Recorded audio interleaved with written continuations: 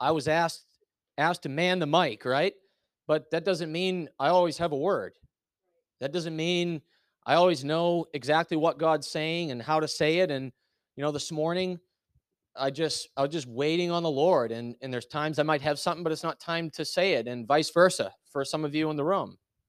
But Stu had a word, so if you have a word from God, all it is just coming on up and saying, "Hey, I got a word." So please don't refrain ever. It's not guarding the mic; it's stewarding. Amen. Just wanted to recall that to mind because it felt like maybe there was a little refrain for some time here, and I was like, "Man, this ain't the point of this. Don't refrain. It's just order." When we've got 5 times the people, we'll need someone stewarding that mic, right? So, amen. All right. Well, how do I go into a message like this after an experience like that? We'll find a way. So, yeah, I, we're just in a season here talking about some consecration and God just sifting us and preparing us for the future. This is all about the future. Everything God is doing now in your life is about the future. And if we want to take it like the farthest step out into the future we can, do you believe that everything God is doing in your life now, when he's convicting you, getting in your business, asking you to repent, asking you to be transformed by the renewing of your mind, and that he's not leaving you where you've been, he's not leaving you where you are, whether you're in good shoes or bad shoes, he's not leaving you there because he's preparing you for a future day in this life. But I don't want to miss the point. Listen, everything God's doing in my life in the here and now is unto me marrying him when he returns.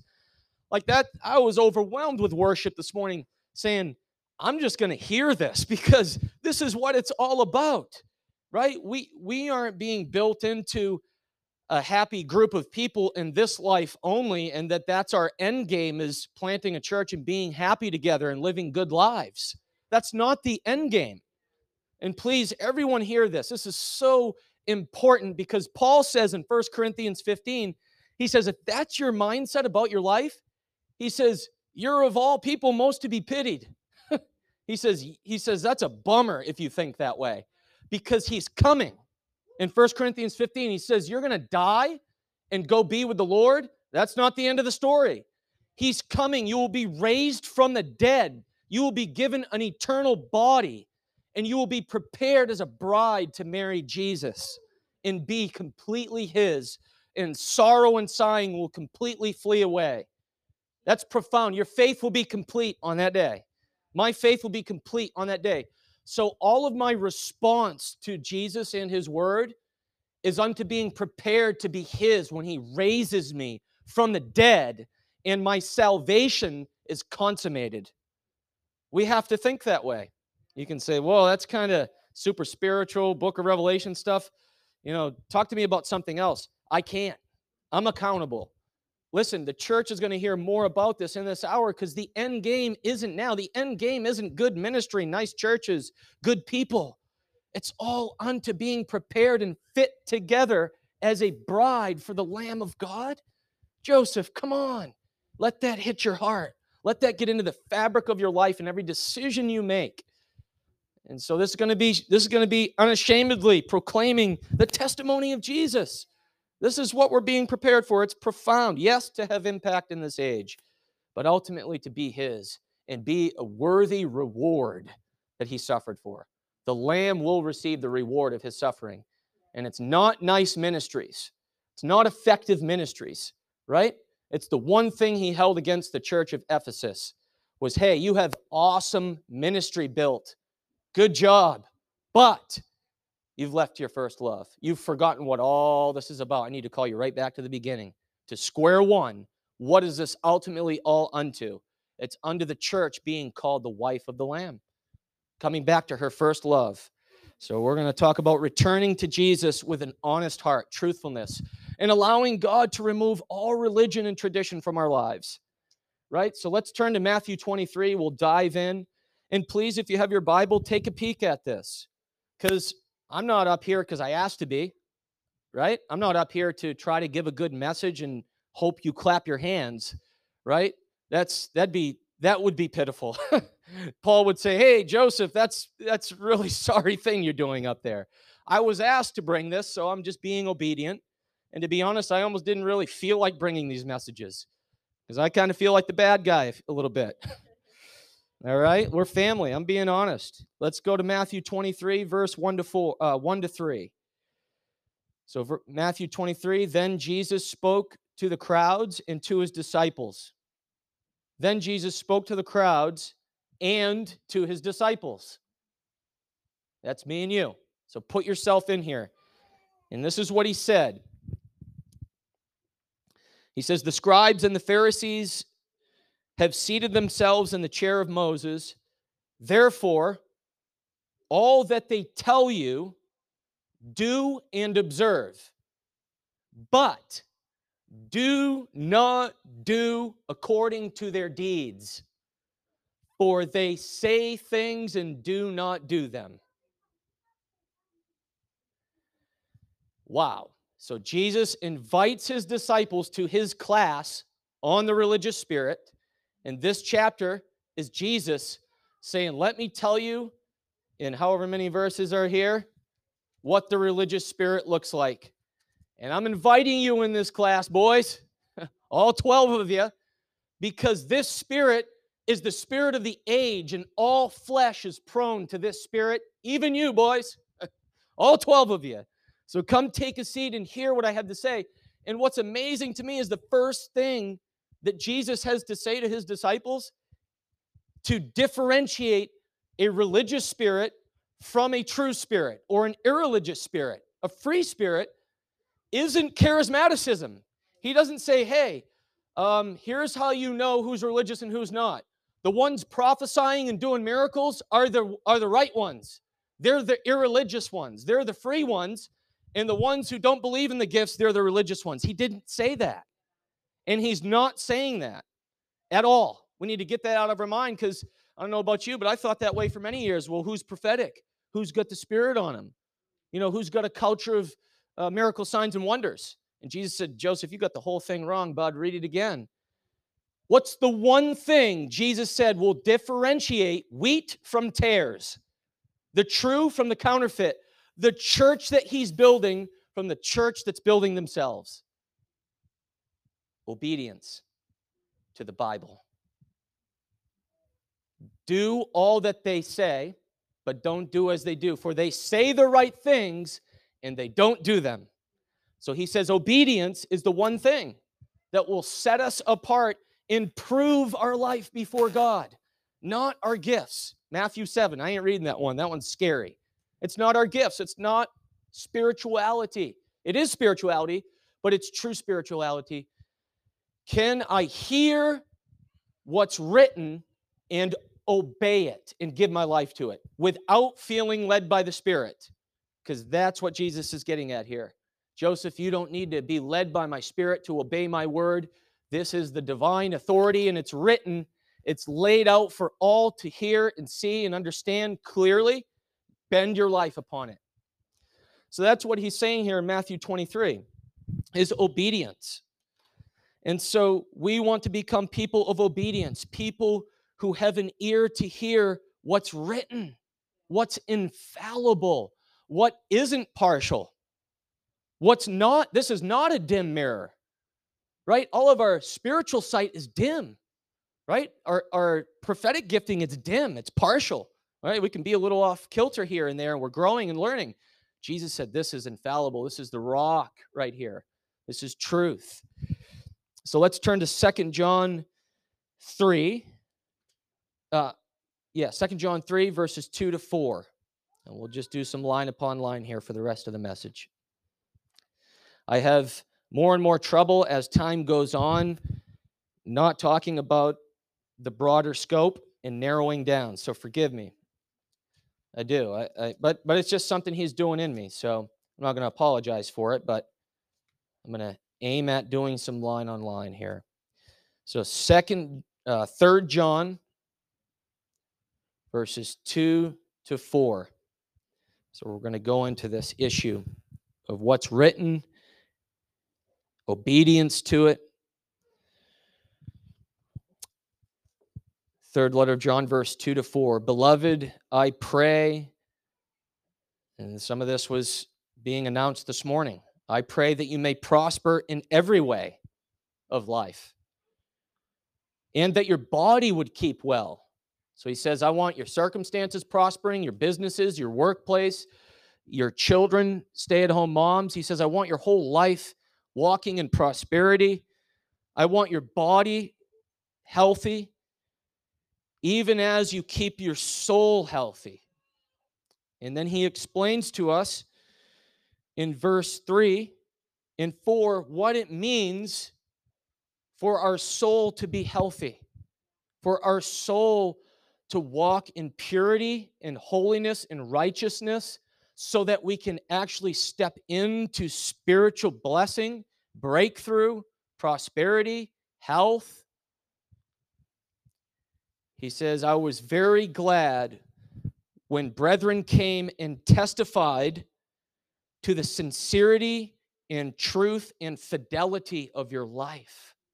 Wow, what a statement. He says, I have no greater joy, the Apostle John, to hear this. He says, I hope you got all the gifts. I hope there's breakthrough in your midst, miracles, signs, and wonders. That's awesome. Absolutely have to have it. He says, but what brings me the greatest joy is that people came and testified, these folks do what they hear. They do what they read. They're bending their life to truth with an honest heart and walking in it. Verse 4, I have no greater joy than this, to hear of my children living their lives in the truth. That's massive. And he ties this one issue, like Jesus did in Matthew 23, to true spirituality, right? Not religious, knowing everything it says, but protecting myself from it, right? Not hearing what Jesus laid out in Scripture and knowing what it says and believing it's his authoritative word, but just saying, I'm just going to go with the way my life's been. I mean, we're all happy. I don't do any bad things. I don't hurt anybody. It's not hurting no one. I'm just going to stay put. I'm comfortable.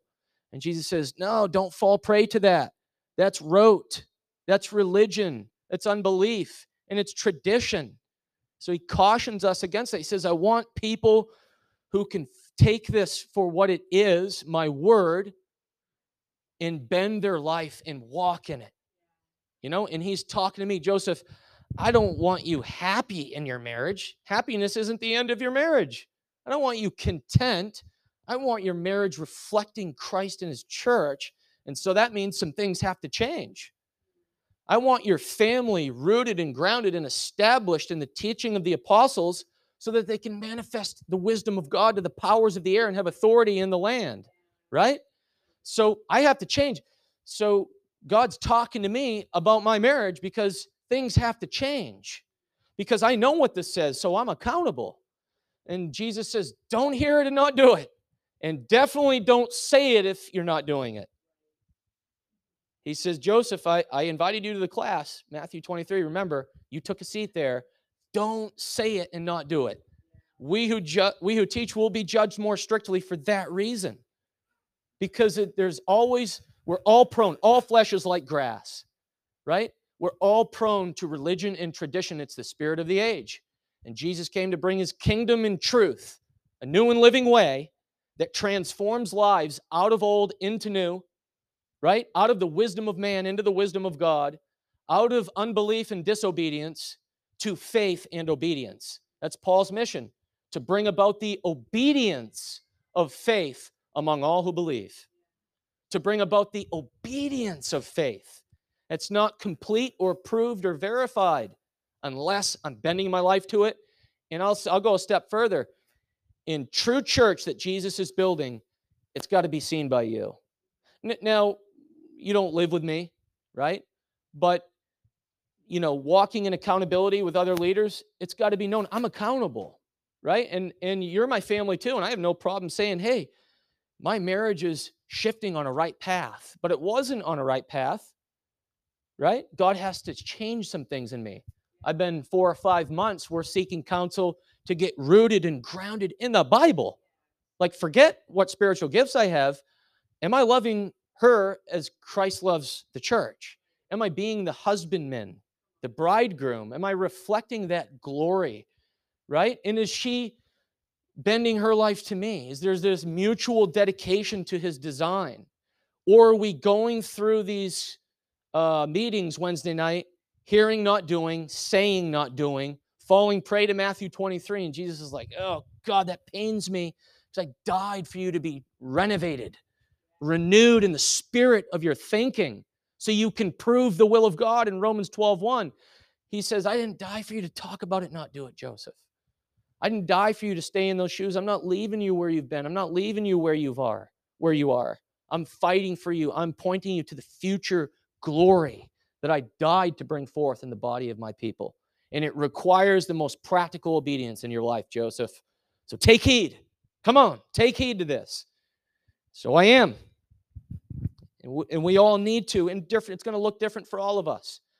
But I'll tell you, you start looking at the scriptures, and whether you feel led to or not, it's the word that will stand on the last day. It'll analyze and judge my life when I stand before him, and this word will prove me right or wrong. I'll still be saved, but who says because I'm up here preaching, I'm not also able to stand before God and suffer loss and be saved yet so as through fire, because I never took heed to what he says. I just kind of did the prophetic thing my whole life. That was me. And in the charismatic church, that's a lot of us. And it's not a rude comment I'm making.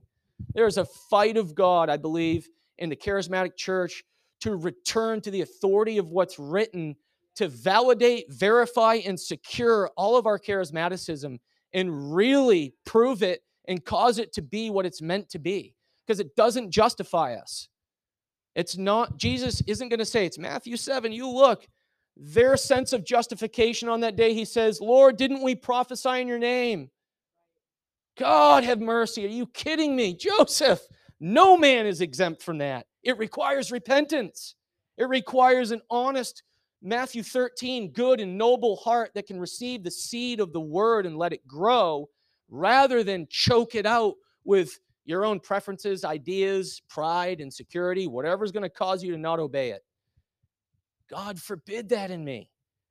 And so there's fear of the Lord on the word of God. It's serious stuff. It's amazing. And we need to let it change our lives.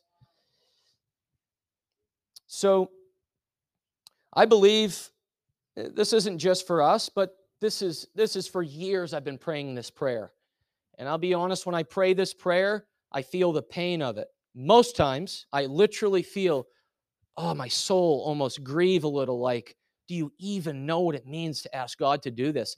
And there's times I've just zipped my lips like, God, I want to ask this in truth. I'm like afraid to really ask you to do this in me. But I've asked for a few years, said, Lord, increase the spirit of truth in my life. The spirit of truth. All guile, pretense, dishonesty, lying, get it out of my soul, right? Because we're all good Christians. We don't lie. Let him scan your life and you'll find out what lying really is. Because it's not just this. This is what I want to talk about today. It's not just what comes out of my mouth. It's the disposition of my heart in the deep places. What's going on there? Is there pretense? Do I pretend to be something I'm not? Because if I am, he says, you're lying. Even if you don't tell a lie, if you live that way, Joseph, that's a lie.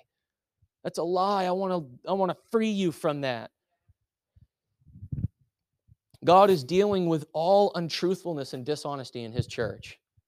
Guile, hypocrisy. He's dealing with it on a heart level. He's sanctifying his people. He's preparing us to be all we've meant to be. And if we have shadows of religion and tradition and pretense, if we're mixed on the inside, we're fooling ourselves to think that we will participate in what he's about to do.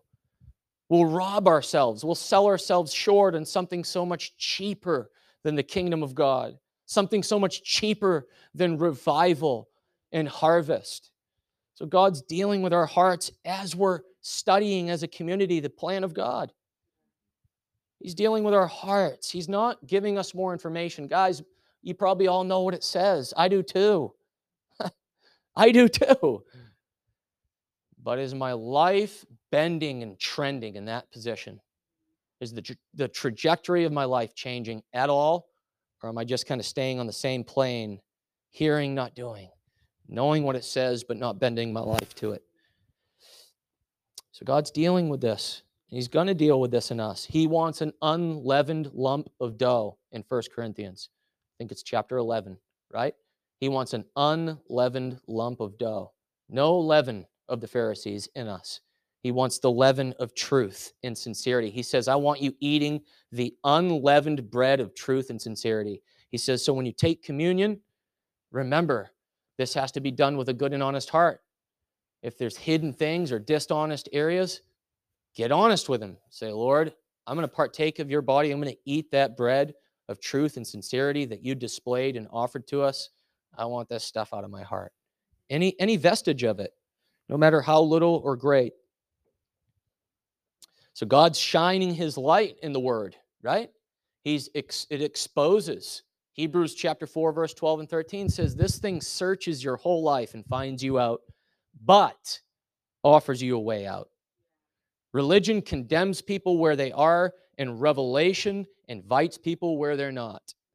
It's grace. It's not law. Religion condemns you and leaves you where you are. Revelation invites you where you're not. You see that? It's invitation. Out of that, out of old into new, right? Out of my way into his way. His way. So I got to change because he's faithful and true. He's unchanging. He's flawless. And so if he's not changing, someone's got to, right? So Hebrews chapter 4, verse 12 and 13, I know for years I read those passages and I'd be like, ugh, just kind of, oh God, like he sees everything? Oh no, yikes. Let me be like Adam. Let me go hide among the trees of the garden and sew fig leaves together and protect myself from, if he sees everything, oh my goodness. And I think many believers are stuck there and not being transformed, and they don't want to be where they are, but they don't know anything else. That Hebrews chapter 4, verse 12 and 13, it's the light of love shining on them. This was last week or the week before what came forth here, and we didn't even really share because he was preparing us. It's the light of love. God is love. In him, there's no shadow of turning. There's no darkness in him. He's holy, but he's not angry, but he's holy. And he's not indifferent to you, and he's not disinterested into you. He's holy and he's love, and he desires you, and he delights in you in your weakness, and he's willing to get as close as you want to get. That's what Hebrews 4 is about, because he ends the chapter saying, hey, God is light and he's holy, and he sees everything about your life. Therefore, because righteous blood was shed, get as close as you can to him, because he's perfect love. Get changed. Change it up. Change your shoes. Change your clothes. Change your socks. I got polka dot socks on. I ain't changing them. That's what Hebrews 4:12 is. It's a revelation of Jesus as the light of the world, beckoning his people to come before the throne of grace because of his bloodshed and find grace to help them in their time of need. It's love beckoning us. It's revelation. It's like, get over here. Let me talk to you. I'm not angry at you. I'm not ashamed of you. I'm not ashamed of you in your worst sin. Come on. You'll never be changed if you don't come on. You'll never change. You'll remain the same. That's what religion does. It keeps you where you are. Jesus said it in Matthew 23. He says, the Pharisees leave people where they are. They don't let them enter the kingdom. They just leave them in law, head knowledge, condemnation, guilt, at a distance. And Jesus says, not so with me. Read Hebrews 4. Not so with me. Come on home. Luke 15. Come on home, son. Get over here. Pig crap, right? Alcohol on your breath, right? Sexual immorality, drunkenness. Come on home. Come on home. If you don't come home, you will remain the same. Let's go. Let's go. One of my favorite things in Luke 15. Religious spirit would tell the prodigal son this. He'd say, the father would just stay at a distance home. He'd get on a microphone so the son could hear it in the far country. He'd say, hey, son, stop sinning. Cut it out. Stop. Stop that. Bad boy. Don't do that. Don't sin. You're my son. Stop sinning. You're representing me wrong. Don't you know who I am? Stop. That's a religious spirit. It tells him to stop, but leaves him where he is. The father says, here's what I'm going to do. I'm going to bring a revelation that will destroy religion and fear in his life, all of his misunderstanding of me. I'm not afraid of none of his sin, nothing. He says, hey, get home and let me talk to you. Let me tell you something you don't know, obviously, or you wouldn't be living that way. Let me break you free from religion, fear, misunderstanding, and set you free so you never go back there. The total different spirit. And I think we're so guilty in the church of saying, don't sin, repent. Well, okay, give them grounds to repent first. Tell them to stare at God.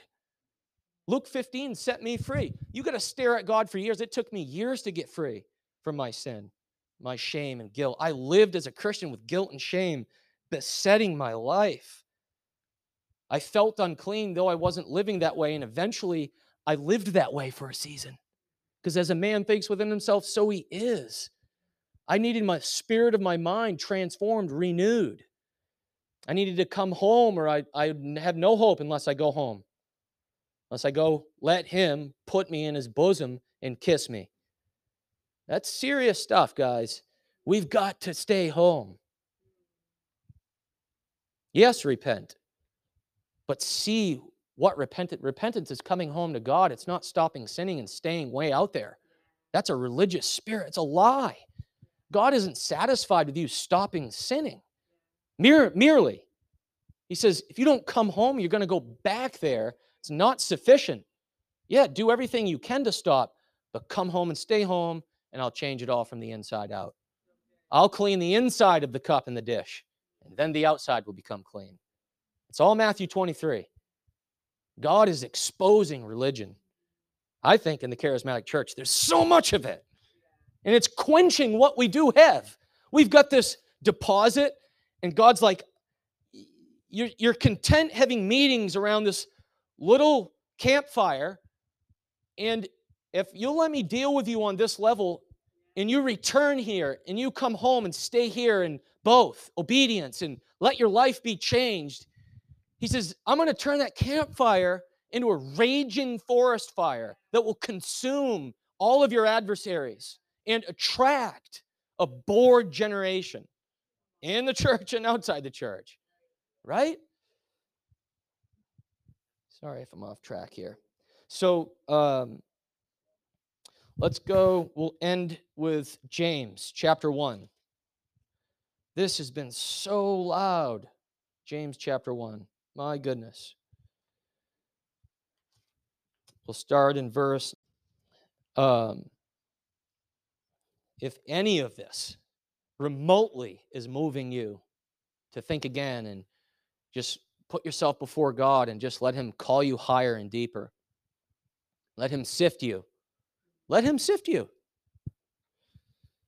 Just get real. It's okay. We don't need to pretend. We don't need to hide anything. And it's not like maybe it's not this major thing, but it doesn't matter. He wants life change in us from the inside out. So James chapter 1, verse 19. Here's his instructions to the church. He says, everyone must be quick to hear, slow to speak, and slow to anger. For the anger, and the Greek word for anger is desire or passion. And we could say the ability, the strength of a man. He says the ability of a man cannot achieve the righteousness of God. So let's hear that first. He says you can't do any of this in your own strength. It won't get you to righteousness. But if you develop A quick listening ear, right? That's going to get you somewhere. Quick to listen, slow to speak, slow to become angry. He says, therefore, putting aside all, I'm sorry, I'm not reading from Amplified. Here we go. Amplified. So get rid of all uncleanness and any outgrowth of wickedness, and in a humble, gentle, modest spirit, receive and welcome the word which implanted and rooted in your hearts contains the power to save your soul. Soul salvation. It's called sanctification. He says, if you can humbly accept what's written, he says your soul can be transformed. You can be set free from just hearing it, knowing it, and not doing it. So here's verse 22. Be doers of that word. That's obedience. The same thing Jesus talked about in Matthew 23. Be doers of the word. Don't just hear it. He says, obey the message and not merely listeners, betraying yourselves. Man, that's serious. Betraying myself into deception by reasoning that's contrary to the truth. He says, if you know something that's true and right before God, he says, bend your life to it, obey it, walk in it, implement it into your life. Otherwise, Joseph, you're going to betray yourself, meaning you sell yourself short of all he has for you. And you remain in this netherworld of Christianity that's not his, and it's not what he's doing. He says, hear my word. For if anyone only listens to the word without obeying it and being a doer of it, he is like a man who looks carefully at his own natural face in a mirror, for he thoughtfully observes himself and then goes off and promptly forgets what he looks like. Here's what that means. James is saying, as you take the divine authority of Scripture into your lives, church, as you take this and you peer into this law of liberty, the perfect law, he says this isn't legalism, this is the law of liberty, the law of life. He says, as you look into it and it starts talking to you, bend your life to it, obey it. He says, otherwise, if you see things in your life that need to come into obedience of the faith, and you don't, he says, you're selling yourself short. You're selling yourself short. You're robbing yourself. You're betraying yourself. That's serious. So as we're hearing the Lord speak to us and call our lives, our families, our marriages higher, deeper in this, we need to be responsive. There's so much grace right now for real transformation. And there always is. But then there's moments in churches and spiritual families where God's just doing something rapidly and he wants to accelerate and bring something forth quickly and speedily by a greater grace, right? I feel that. I'm experiencing it. I see it. Let's not hear all this and be the same people we are today next year, this day. Next Halloween, let's be different men and women. Because otherwise, James would say, you betrayed yourselves. And he'd never apologize because it's love speaking here. It's love saying, wow, you guys went through all that as a spiritual family. That's amazing. Like the majority of you were in groups on Wednesday night going deep for what, a year, 2 years? And you're the same people. He's like, read James 1, read my book, read my epistle. Something's wrong, something's off here. And hear that, guys, we can't do that. Like, forbid it, Lord. We want more. What we want is we want to bend to this and prosper and find breakthrough, spirit, soul, body, culture, community. What if next year, this day, because we became doers of the word, not just spiritually gifted, but obedient to the faith of Christ, a community that's trending in obedience, just forging territory by their lifestyles so that when they pray, they have authority. When they speak, they have authority. And when they're around the lost with no words, the lost's conscience knows something's different and I got to have it. And they might feel convicted and uncomfortable because of the righteousness we're demonstrating, but they feel invited close because of love. Therefore, speak truth in love. Don't love people at the expense of truth, and don't speak truth without love. They've got to be married. But what if we did this? I'm serious. Think about it. What if we did this and in 365 days, something has shifted all around us, in us, and through us? What? Listen, this is going to tip us into something kingdom. Joseph, this is what's going to tip you. You don't need more prophecy. You don't need more 1 Corinthians 12. You need Ephesians 5, boy. Ephesians 5 and 6. It says, come on, take me up on this. Shabbat. All right. So verse 25, he who looks carefully into this, the faultless law, the law of liberty, right? We could read this thing. It could be all rote and law and feel like, ugh, I don't want to do all this. That's boring. You know, I'm going to the revival meeting down the road. And God says, you want real revival? Don't go down the road. Stay here. Stay here. He who looks carefully into this law of liberty, the Bible, and is faithful to it and perseveres in looking into it.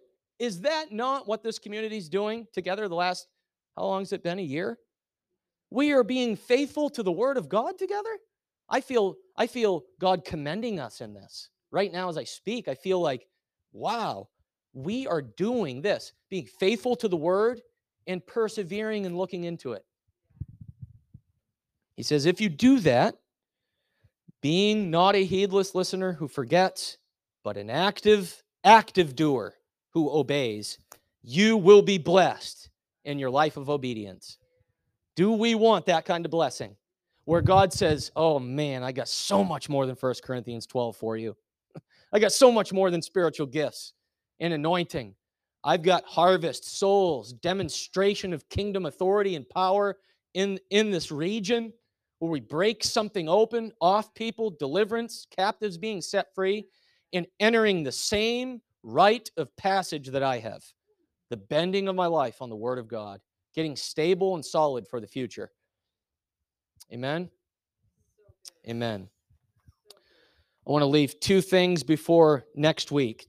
So the two predominant things in the Scripture that we would see that really uphold this religious spirit in us.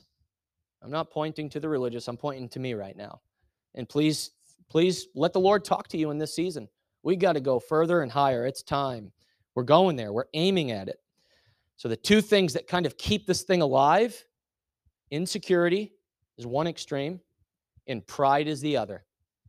So insecurity would say, ugh, I know my marriage isn't exactly in order, but I don't want to admit it. Like, what are people going to think of me? And I don't want to be found out because what if I get in trouble or people think differently of me or judge me, or I don't know what's on the other side of me admitting that some things are out of order in my life.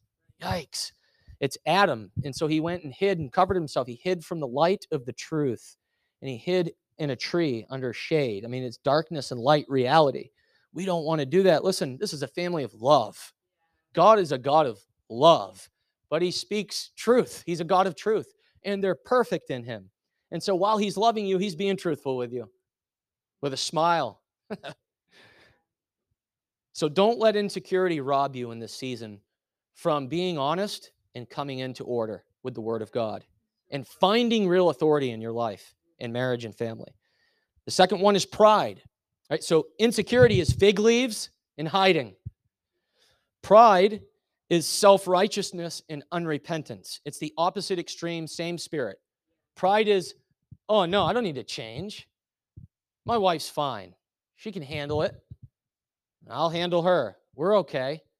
And we'll go to church. And I mean, I feel the anointing and I've got spiritual gifts. And we get along with everyone. We're not bad people. It's no biggie. No biggie. I know what this says. That's self-righteousness and pride. Both extremes are error. And so we need to find this middle ground, which James calls humility, obedience, receiving the word with meekness. Jesus says, hey, if you receive the word with meekness, Matthew 13, the parable of the sower, he says, if you get a good and honest and noble heart inside yourself through time and process with Holy Spirit, you get your heart right, this word can grow in you and change your whole life. And you'll become wheat. There'll be no tares in you. You'll become wheat. That's the harvest he's after. Wheat. People who can receive the word, the teaching of the kingdom of God, of the apostles. It's right there. Amen. That's all I had to say. We're all in this together. Come on. Amen. I don't have anything else. Okay. You're better at this than I am. Nope. Give a big altar call. Everyone come running forward because you're right.